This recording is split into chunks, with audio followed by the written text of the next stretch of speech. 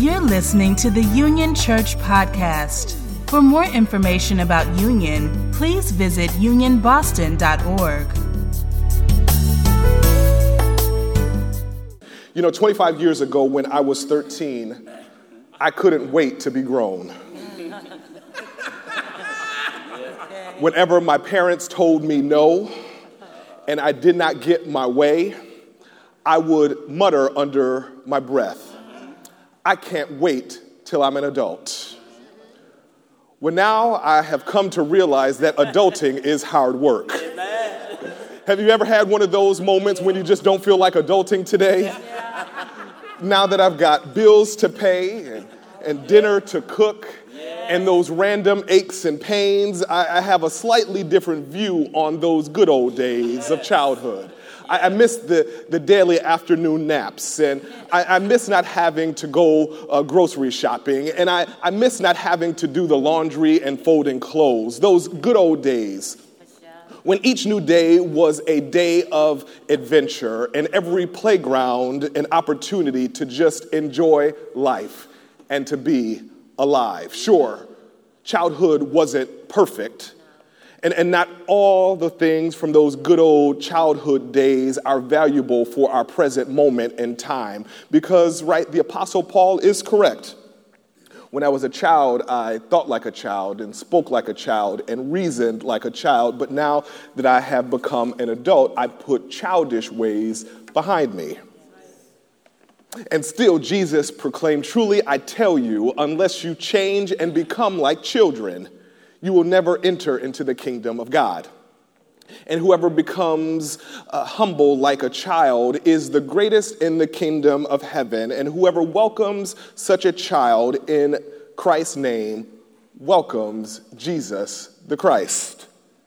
So then, beloved, Christians are called to be childlike, not childish. Faithful people are full of childlike imagination. Faithful people are filled with childlike imagination and wonder and possibility. Perhaps you remember those good old days when you were full of imagination and wonder and possibility. I was recently reminded of those good old days. As some of you may know, I just returned from a week-long trip that had 3 destinations, a summit in Minneapolis, and then a meeting in Kansas City, both regarding the future of the United Methodist Church. But the best part of the trip actually came at the front end, when I returned back to Buffalo, my birthplace, to celebrate my baby sister's graduation. My baby sister, Shayna, she is black girl magic personified. She's raising 3 kids. She's a wife. She's holding down a full-time job working with historically marginalized and underserved students, college students, and somehow she still found the time to get a master's degree in higher education administration. And I'm so very proud of her. So very proud of her. And I'm grateful for the nieces and nephew that Shayna and my brother-in-law, Marcus, have blessed me with. It was something about being home in Buffalo, being around those kids, my nieces and nephew, that just rejuvenated me. It reinvigorated me and re-inspired me. Every time that I'm in the presence of children, I learn something or I am reminded of something that helps me in these days. When I went to pick up Micah from his after-school program, he's 7 years old, he was thrilled to see me. He was happy to see me, but he was happier to see and to go to the playground. Right? When I just saw some metal frames and plastic tubes and rubber tires, he saw a whole different world. A world that was full of adventure and exploration, a new journey to be taken. Once upon a time, before things in life got complicated and we started adulting, once upon a time we were invited to dream and to think outside of the box. In science class or in creative writing, you might remember, we were invited to put on our thinking caps, right? A symbol of creativity and imagination and endless possibility. We were invited to put on our thinking caps and imagine all of the possible outcomes that there might be. We were called to not just tell a new story, we were called to write a new story. We were invited into a story where we could write the ending. When we put on our thinking caps, we could go back in time to the land before time, a land full of dinosaurs. When we put on our thinking caps, we could go deep sea diving and swim with dolphins and sharks and whales. When we put on our thinking caps, we could go to outer space, beyond the stars, and live into a new world. Anything was possible. Yes. Anything was possible. All we had to do was to put on our thinking caps and dream. The lesson that we encountered today from Revelation 21 and 22 is the lectionary for today, and it is also one of my favorite passages in Scripture. It is this revelation of Jesus Christ to John the Revelator is an invitation for us to dream.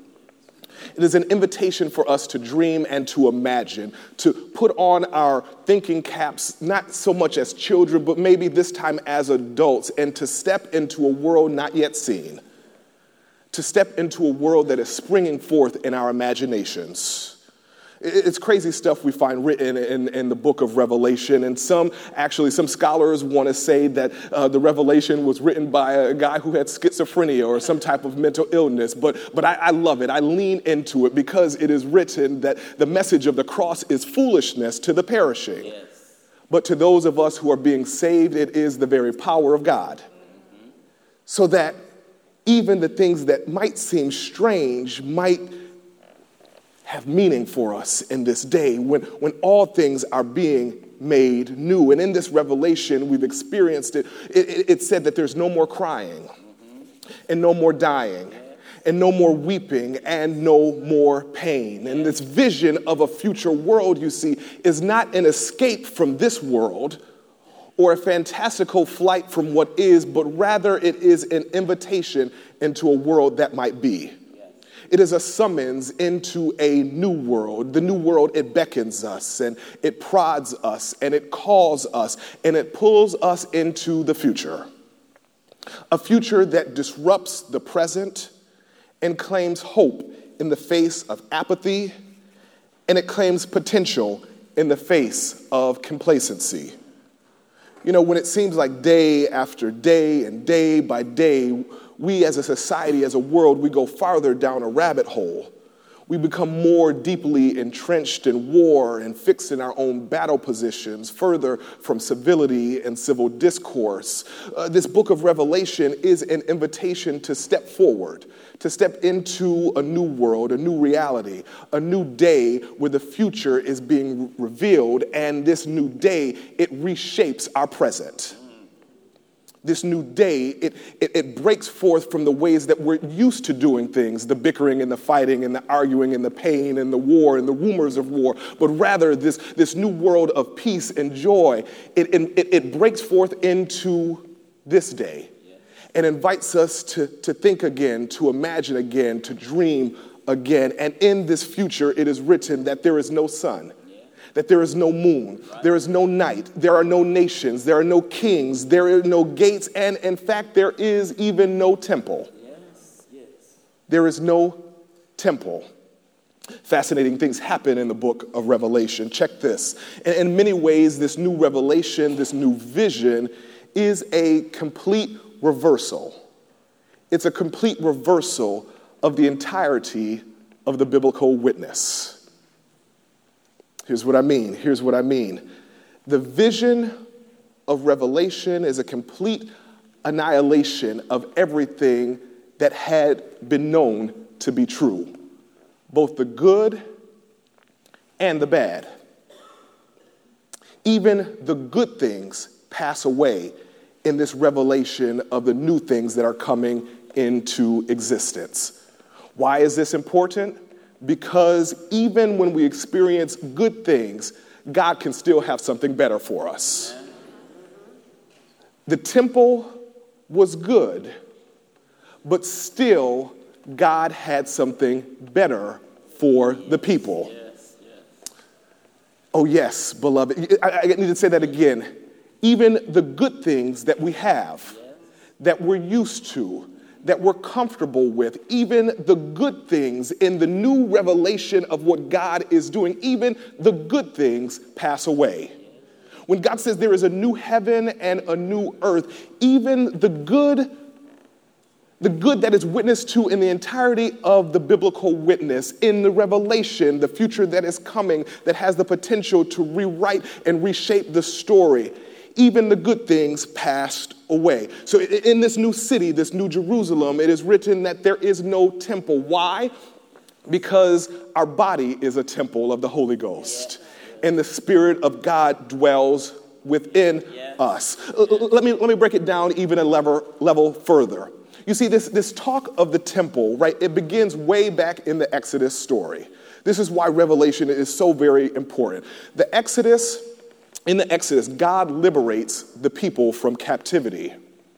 He liberates the people from captivity, and then the people end up trying to hold God captive.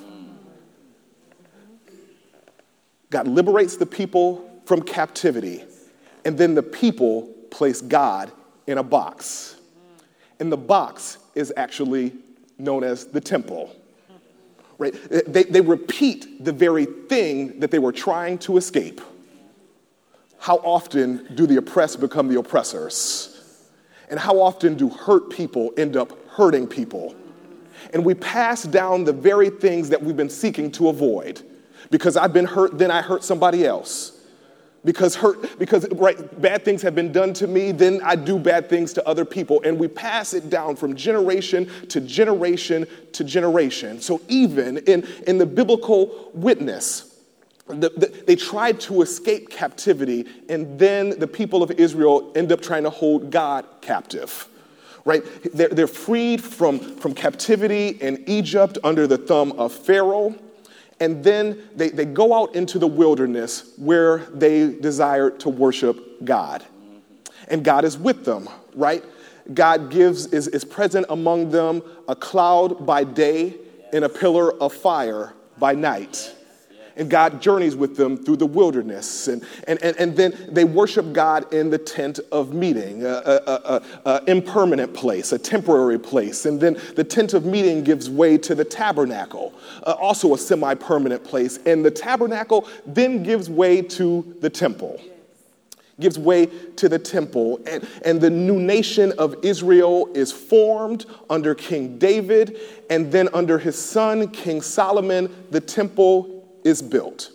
And the temple becomes the very pinnacle of all the things they had hoped for. God lived on the mountain, and God literally lived in the temple, on the mountain. But the ways of thinking is that God's presence God actually dwelled in the temple. The people were freed from Egyptian captivity, and then they end up making God their captive.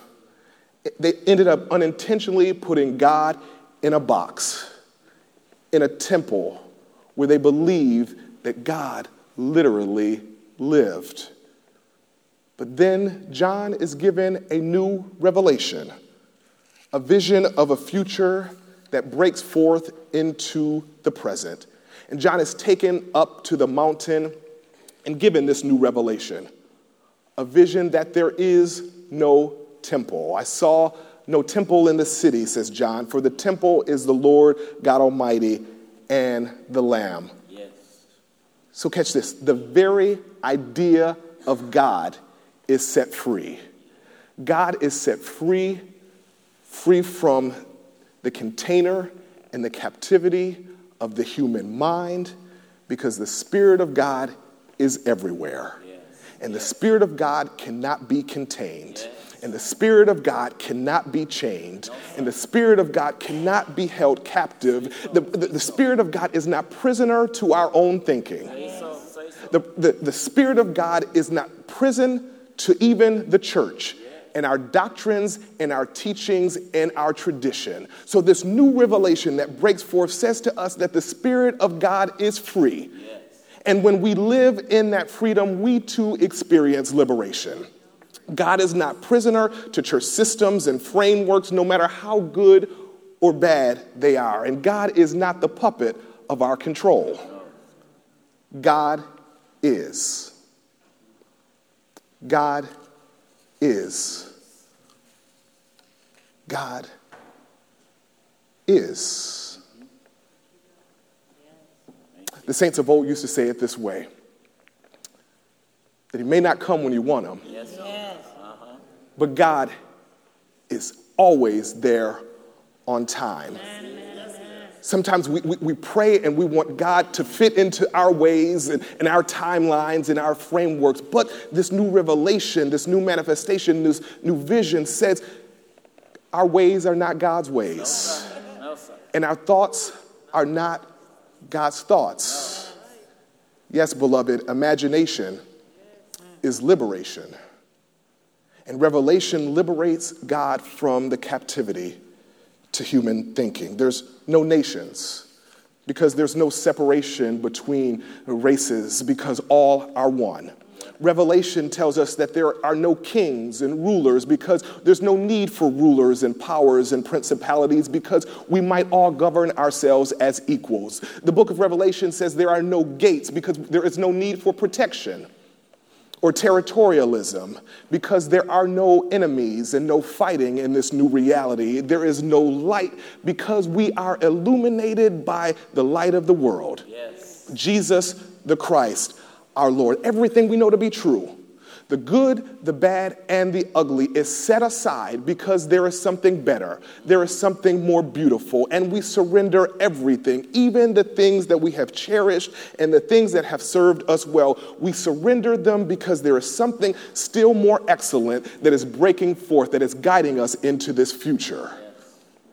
And in fact, this reversal is actually the fulfillment of the Exodus. And what was perceived as a loss is actually a gain. Yes. But it requires us to let go. Letting go of everything we might know to be true in order to make room for what God is still doing.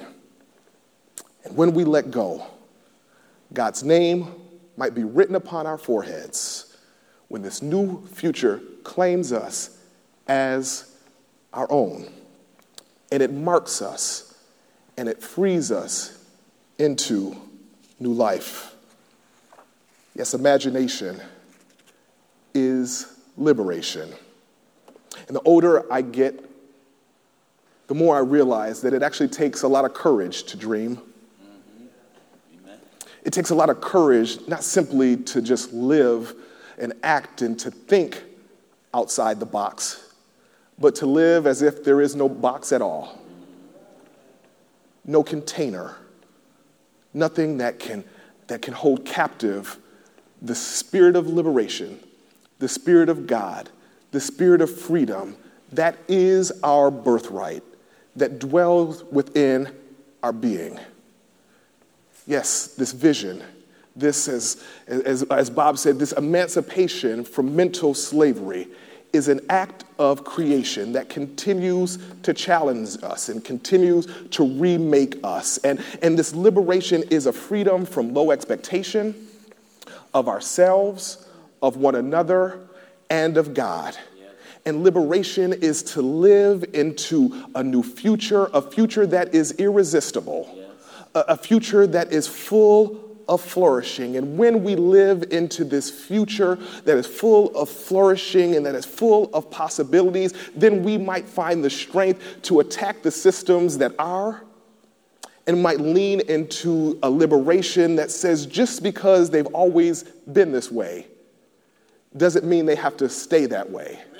That we claim our power as liberators when we believe in the power of our potential, when we believe in the power of our possibility, when we think as if there are no boxes, then we find the strength to resist evil and injustice in whatever forms they present themselves, and we begin working as agents. We begin working as agents to topple the powers and the principalities that seek to hold us in place, right? So let us not be constrained by a failure of imagination, but rather let us be renewed by a courageous creativity that still might change the world.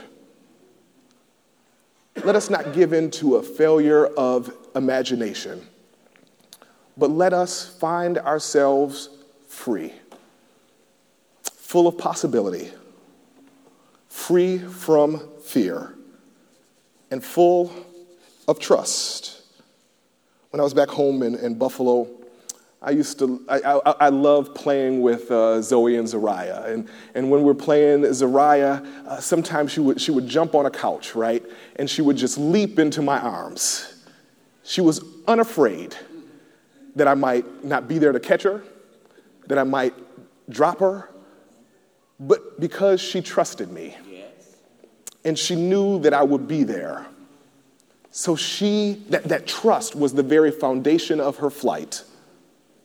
I wonder what it would be like if we truly trusted God and we were able to leap forth with the trust to know that our God would catch us. I wonder if we were free of fear and full of trust.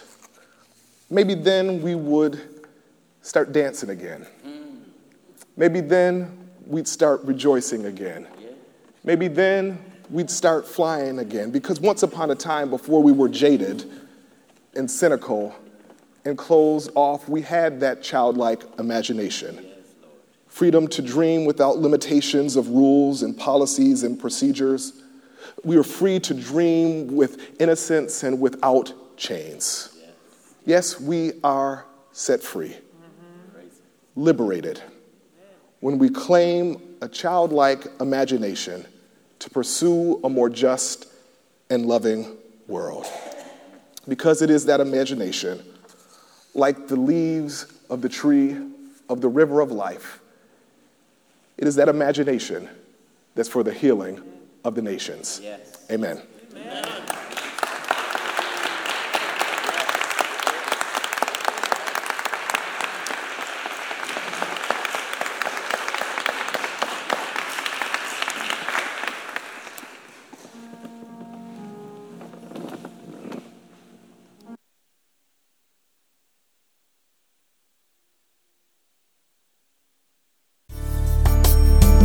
Thank you for listening to this podcast. For more information about Union Church, please visit unionboston.org.